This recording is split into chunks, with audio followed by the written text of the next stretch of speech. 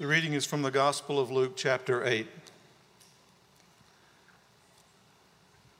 Then Jesus' mother and brothers came to see him, but they couldn't get to him because of the crowd. Someone told Jesus, "Your mother and your brothers are standing outside, and they want to see you." Jesus replied, "My mother and my brothers are all those who hear God's word and obey it." The word of God for the people of God. Thanks be to God. So friends, I don't know if it was on the screen, but if you had children that were going to go to children's ministry, they are welcome to go. And they're also welcome to stay here. Your children are welcome to stay here. If they get loud, that's okay. I will get louder. So I need to just say as I start this that I promise you, I did not plan for that scripture passage to be the Mother's Day text, okay? I plan out my sermons for a full year, and I put them on this spreadsheet, and I do not look at the holidays other than Easter. I look at Easter, and if there's any text that's about resurrection, I will try to get it so that we can stay within the series and then also, talk about resurrection. So I did not have planned to talk about Jesus' relationship to his mother and his brothers and his siblings on Mother's Day. That said, I need to just warn you, this is either going to be the best Mother's Day sermon you have ever heard, or, depending on your perspective, it could be the absolute worst Mother's Day sermon you've ever heard. So I want to give that nice little trigger warning, okay? Recently, about a month ago, in fact, I officiated the funeral of a woman who helped raise me. I drove all the way back to Missouri. Joanne Perry died at 71 years old. I'm sorry, there it is. Died at 71 years old of cancer. And I went back, and I've known her. She literally came and visited my mother in the hospital as my mother was having me. And Joanne would tell this story later, and it would always make me feel weird inside. You know how when people would talk about you when you're a baby and you can't do anything about it? And she would just be like, I stood outside in the waiting room and I just kept praying to God, make sure that kid doesn't have a cone head. And then when he came out and he was born, he just had this big old cone head. It would just always make me feel weird. But I don't have a cone head anymore, I don't think. Anyway, I have known her my whole life. And so when her sons asked me if I would officiate the funeral, of course I was more than happy to do it. But I also knew immediately what the theme was that I was going to go with. And the theme was family of choice. The language of family of choice or chosen family, thank you. The language of family of choice or chosen family comes out of the LGBT community in the 1970s and the 1980s. Queer communities were largely, when they would come out to their families, they would be rejected by their families, and so they made family of choice by making family of each other or family of people who did not share their biology or their DNA. I wanted to talk about family of choice with Joanne because, there we go. Because I grew up in a very unstable home. I grew up in a home with looming poverty and the perpetual threat of abuse, which meant that anytime I would go somewhere where the dominant sort of feeling was white middle-class experience, I always felt like a foreigner and an outsider to it. I never felt like I belonged. I never felt like I had the clothing to wear. I never felt like I had the manners to be there. I did not know the rituals or the customs of middle-class white America. But I never felt like I didn't belong when I was at Joanne's house. I was not her biological son, but she treated me as if I was her biological son. She made me her family, she made my siblings her family, and she made my parents her family. She was a mother to me. I like the way Katie said it. You may not be a mother, but maybe you're mothering someone. I never thought about why she was so good at making family of choice of people. But when I interviewed her boys for the funeral to get more stories about her life than I had known, I learned that when she was 2 years old, her father died. And a few years later, when she was still pre-kindergarten, her mother became engaged to and eventually married a man who would raise her as if she was his own daughter. And she would always say that he was very clear from the time that he was involved with my mother and that they were married, that I was his daughter. And that there was no question ever in my mind that I belonged to him. And so from her earliest memory, she has this sort of ongoing story of belonging as family with somebody who doesn't share any of her DNA. And so why did she choose me? And why did she choose my siblings? And why did she choose my parents? I think she did what came natural to her. Something that she had always known. She made family of choice.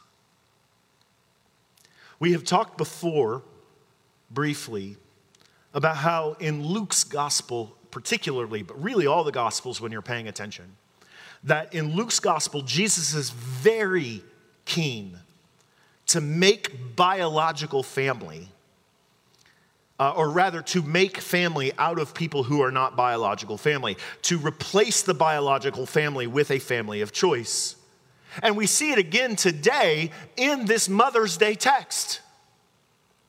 We see it again today because here Jesus is in this house. His ministry is so popular that the crowds are filling up the house so that when his mother and his brothers show up to talk to him, they can't get in because the crowd is so large around the house. And so they send a messenger into the house and they say, hey, tell him that your mother and your brothers are here, which is a cue, right? The people of priority in your life have arrived. Whatever it is that you're doing with these other people, someone more important has shown up, and you owe to them your obligations, your attention. And Jesus responds. Once you start seeing it, Jesus responds in the Jesus-isty way. I just invented a word. He responds in the spiciest way. He says that his real family are those who hear the word of God and obey the will of God.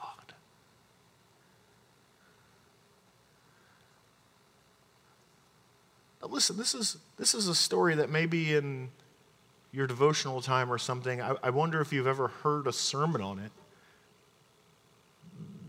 Because when you sit with this and you think about, Luke told us in chapter 1, Luke told us that there were any number of stories that he could have chosen. He did all this research into the life of Jesus. Any number of stories that he could have chosen to tell, and yet he selected particular stories to tell. Why tell this story?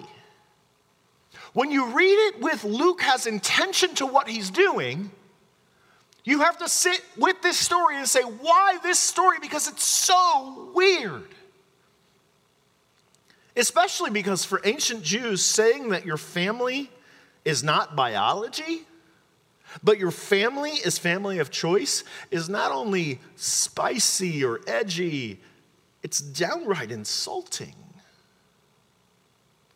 Or to say, as the Gospel of John will say, that for a people who, the ancient Jews, who define themselves by their ethnic relation to each other and their ethnic descendancy from Abraham, for a people who that is the fundamental of your identity, the fundamental element of your identity, to tell those people that God can raise up stones to be children of Abraham, is not merely spicy or edgy, it is downright insulting. So set within a first century context, this is an incredibly problematic passage Because what ends up happening is if you take this text seriously, and there are others like it, stories like this undermine the centrality of the biological family for Christians. Undermine the centrality of our commitments to our ethnic group.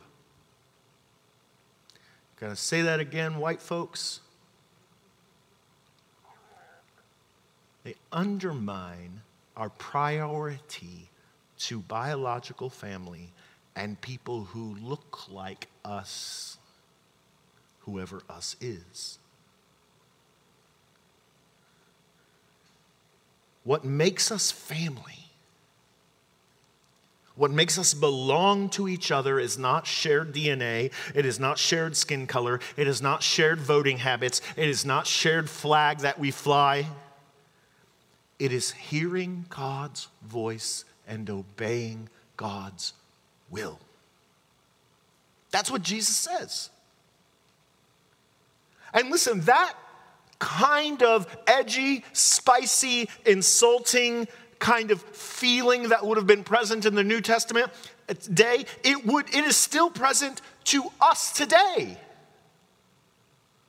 This is why it felt awkward for me to preach a sermon like this on Mother's Day. Right? Because this is supposed to be centrally about the person that we share half of our DNA with. But one of the reasons why passages like this insult our church, Church Universal, and insult our society, sound insulting to our society, is frankly, I think, because the American church, particularly in its white forms, have asked the biological family, and mothers in particular, to carry weight that God never intended us to carry. We have asked of the biological family, of the nuclear family, we have asked of mothers to carry the weight of a nation, and God has never placed that weight on us. We have all heard the rhetoric that the family is the cornerstone of society, or that so-and-so over here, or immigrants over here, or queer folks over here are destroying the American family. They're a threat to the American family. And the assumption is that the church is supposed to be the institution that helps prop up the family. That in fact, God created the family before God created the church, and that gives priority to the family even above the church. That God created the church, or the family before God created the state, and that means that you should have allegiance to your family even above the state. But this is a highly selective and highly idolatrous reading of the Bible. Yale New Testament scholar Dale Martin says that Jesus' words here feel insulting to us because we have made family an idol. He says contemporary Christianity in the United States, whether Protestant or Catholic, liberal or conservative, I like how it just throws everybody under the bus. Contemporary Christianity in the United States, whether Protestant or Catholic, liberal or conservative, has so closely aligned the basic message of Christianity with family and traditional family values that it is currently in a state of idolatry. Why? Because the religious term for the identification of anything but God at the center of the Christian faith is idolatry. And the idolatry of contemporary American Christianity is the familiar idolatry of the church's current focus on the family. And focusing on the family disregards everything that we have covered the last few weeks in the Gospel of Luke. Remember last week that Jesus told us of 3 named women who were with Jesus as disciples. Mary of Magdala, Joanna, the wife of Herod's business administrator, and Susanna. 3 named women last week. Now, here's what I want you to understand. Because if this is scandalous to us, it would be even more scandalous to the first century Jewish patriarchal world. Jesus spends 3 years of his life as a single man, traveling around with other single men, traveling around with single women, none of whom are dating each other, engaged to each other, are married to each other, or have children with each other. Anybody know the Billy Graham rule? Billy Graham rule that a man should not be alone with a woman who is not his spouse, right? Jesus is out here breaking the Billy Graham rule every day. It amazes me in 70 years of the Billy Graham rule being around that no one went over to Billy and was like, hey, bro, you know that Jesus guy you talk about every week? He breaks your rule every day. And there are all kinds of massive social implications for the Billy Graham rule that are entirely problematic, particularly keeping women out of positions of power that I could go into, but that's not what this sermon is. So I'm going to reserve the right to use the Billy Graham rule as an illustration later, okay? Here's the point. The Billy Graham rule would tell us that it is unseemly for women to be alone with men, but even more so when those women are single, as Mary and Susanna seem to be, or when those women have left their husbands, as apparently Joanna seems to have done. Jesus breaks the Billy Graham rule by walking around with these women. And if this is an offense to us, it is a minimal offense next to the first century Jewish offense, where it is assumed that the role of a woman is to be married and to become mothers. And this is where either, depending on your perspective, this is going to be the greatest sermon you've ever heard, the greatest Mother's Day sermon, or you're going to find this incredibly liberating, and I hope it's the latter. What Jesus is going to do in this scenario is to free women's identities from being something other than merely belonging to men. In a society where women's identities are, I am the daughter of this man, or the sister of this man, or the wife of this man, or the mother of this man, Jesus is going to Jesus is going to turn over all the seats of gender power. But in the meantime, before we even get to the implications of that, you have to understand that not only would this be a sexual scandal for Jesus to be walking around with these women, but that especially so because these women are single, and he has no intention of marrying them or having children with them. Again, Dale Martin, all of our Gospels present Jesus as creating and living within an alternative to the household. A traveling group of men and women unrelated to one another by blood. Every time I read that phrase, I think that they're like traveling around in a circus with big tents. A group of men and women traveling unrelated to one another by blood or marriage, most of whom had also apparently separated from their families. Jesus called his disciples away from their households.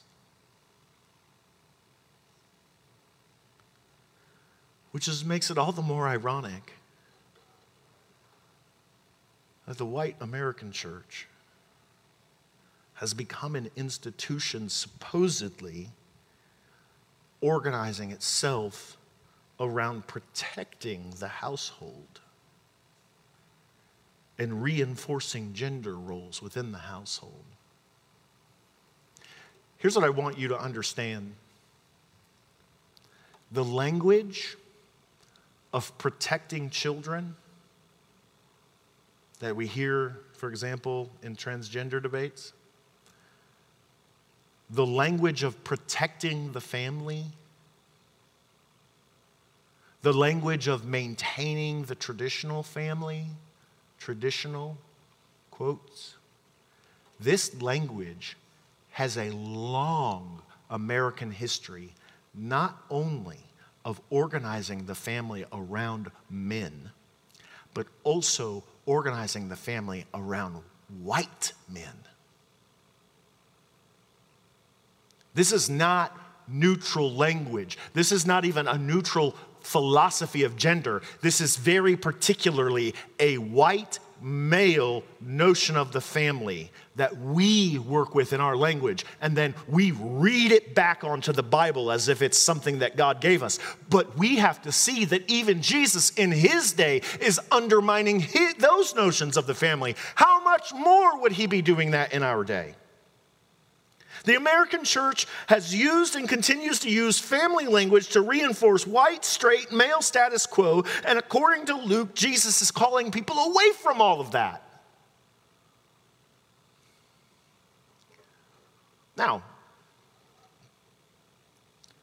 the question is, why? Why would Jesus do this if the family is the center of Israelite society? Why are Jesus and his disciples in the early church so keen on flouting that structure and those ways of operating in the world?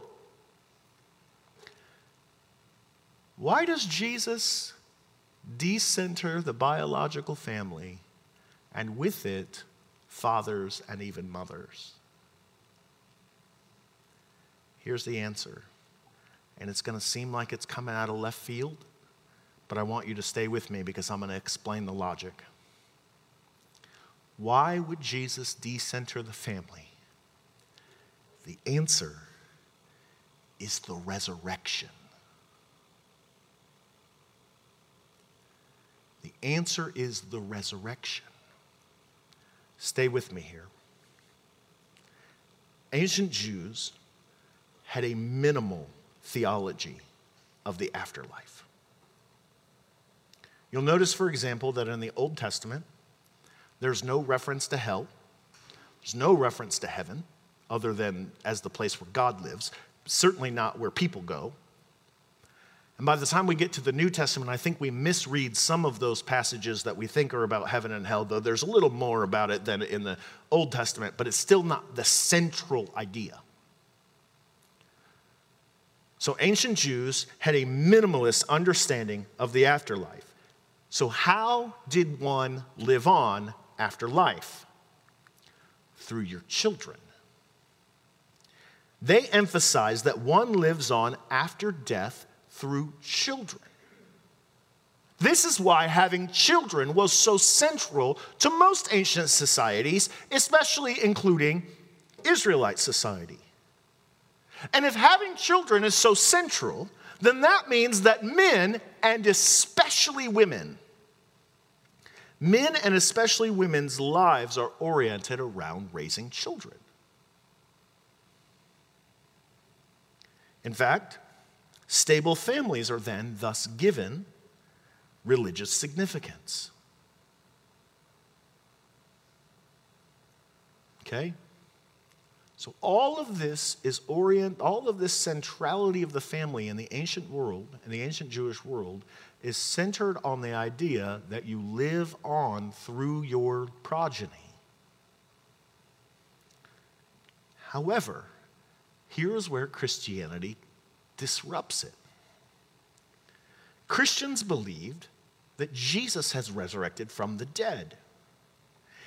More than that, Christians believed that we will all resurrect too. This means that life after death is no longer a matter of stable families and passing on your DNA and your values and your religion and your ethics to your children. It means that life after death is not a matter of gender roles that reinforce a stable family, becoming fathers and mothers. It also decentralizes children, which reorients particularly women's identities away from motherhood. The idea that women should not be reduced to uteruses is not a contemporary feminist fad.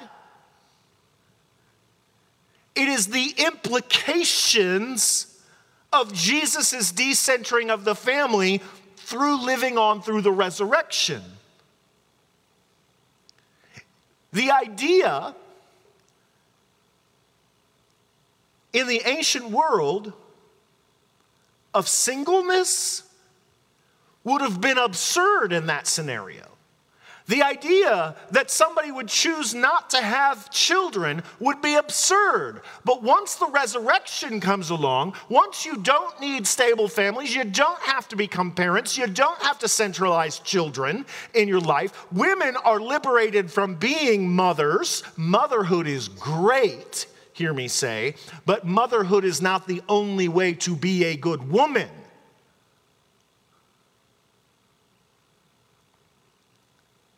The resurrection decentralizes all of that, and women and women's identity can shift. If a woman and really men's identities are not tied to raising children, then stable biological families are no longer the center of Christian identity. Rather, all of this redefines family not around biology, but by belief in the resurrection, or how Jesus says it here, by hearing God's word and obeying God's will.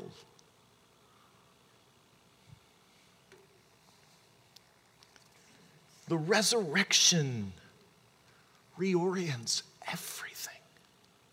And if that makes you feel uncomfortable, because it makes me feel uncomfortable. This is not natural for me to think this way either. If that makes you feel uncomfortable, just know that you're in good company, because the ancient Romans were really uncomfortable with this too. I assure you, they were not putting Christians to death merely because the Christians worshiped a different God. All the people the Romans conquered worshiped a different God. The Romans just were able to sweep that up into their pantheon. Why did they hate the Christians so much? There were a few reasons. One, they didn't want to worship or bow before Caesar. But two, the Romans saw Christianity as a subversive philosophy that undermined everything, from gender roles to family structures to political agendas. Instead of instead of being the institutional cornerstone of the society, Christianity was seen by the Romans as a radical element undermining family and reorienting family around hearing God's word and doing God's will. Now, let's be honest, that sounds really overwhelming. The implications of this are massive. And it sounds overwhelming. We struggle to welcome visitors when they come in on Sunday morning. How are we going to make family out of each other? Right? How are we supposed to make family? Some of you might be here for the first time, or you're here just for the last couple of weeks. This church is actually two churches that have come together recently. How are we supposed to make family? These are two United Methodist congregations, and yet the work of bringing them together into one family is not done, and we've been working on it for a year. How are we supposed to do that when, frankly, we don't have the time or energy for it? And I think the answer is there. If we're going to become family of choice for each other, we're going to have to commit to being less busy and less distracted. It is going to take a very countercultural approach to prioritizing our time and our energy and our money to make genuine family out of each other and out of two congregations. And frankly, that's exhausting.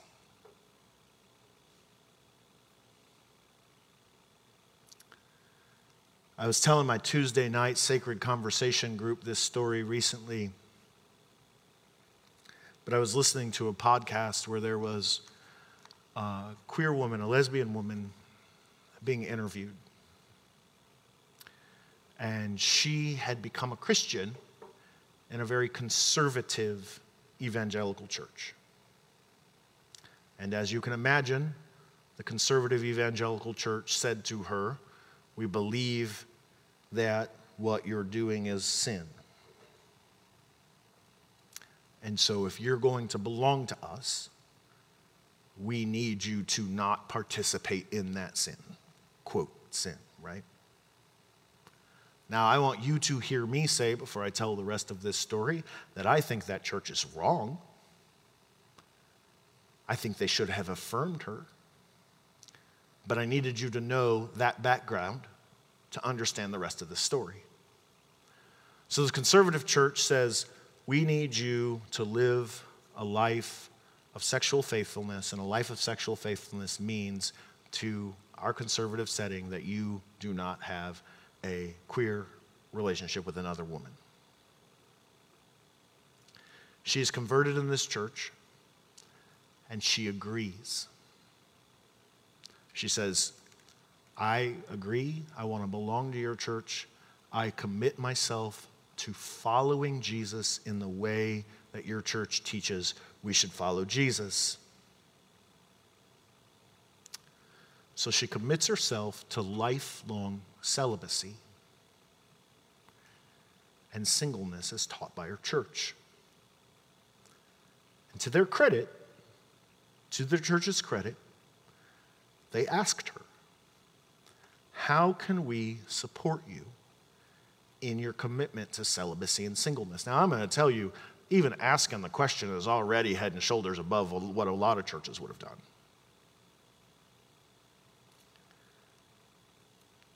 So she said she thought about it for a moment, and this is what she said.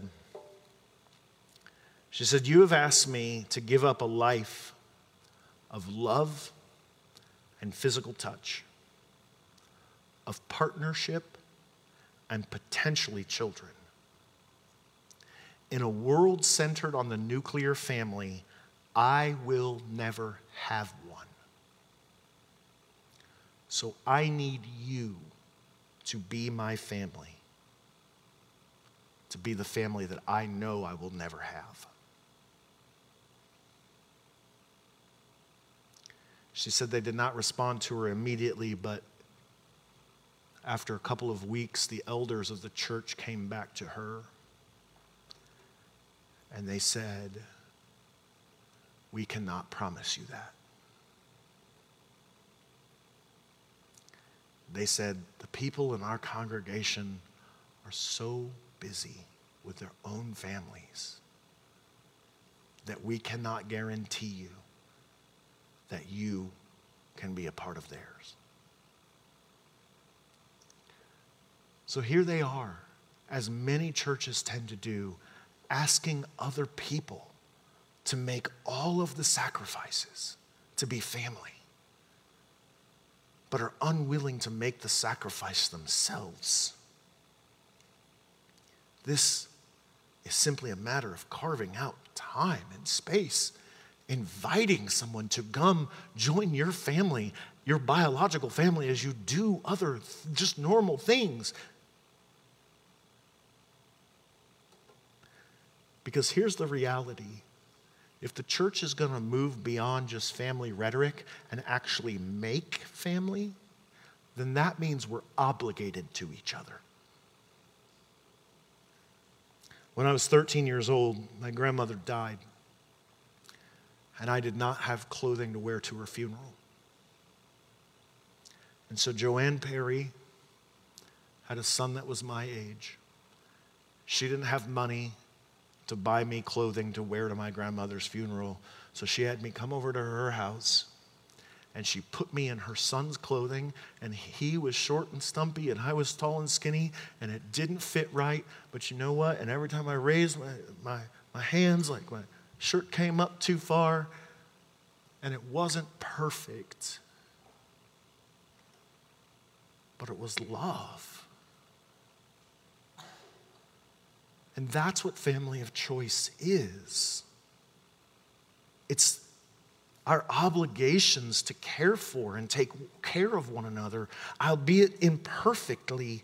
It communicated that I mattered to her as her sons mattered to her, that my grief mattered to her. My friends, Jesus said that his family are the ones who hear God's word and do God's will. And I think this dismantles the centrality of the biological family in our society, but at the least, in the very least, in our churches. And I think what I want to call you today to, in this Mother's Day, is to begin asking questions how you are going to intentionally make family of choice with the people in your church. Here's the unique reality we have.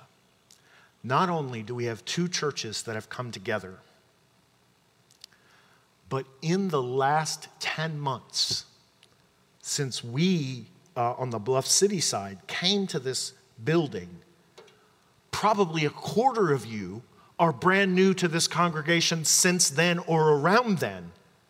And over half of you are brand new to this congregation since last January when we started up in the pandemic a year and a half ago. After the pandemic, a year and a half ago. So what the unique situation here is, I planted a church 5 years ago, and I feel like I'm planting a church again. And that's great. Because that means while you may still feel self-conscious talking to somebody because you don't know them, guess what? They don't know you either, and all of you are new.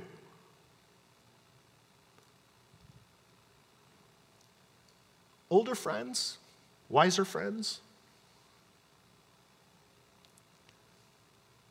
There are young people in this congregation who live hundreds and hundreds and hundreds of miles away from their biological family. They don't have a mother with them to celebrate with them today. They don't have a father who can attend their things and celebrate their accomplishments on a week in and week out basis. Some of them have children, and their grandparents live hundreds and hundreds and hundreds of miles away. And guess what? You, as the older, wiser group, you have an opportunity to make family of choice. And younger folks, you have an opportunity as well. You have an opportunity to share your life and to get wisdom from and to provide energy behind the older folks in this congregation. We are called to be family of choice. When was the last time you said hi to a new visitor? We are not going to be able to make family if we can't do that.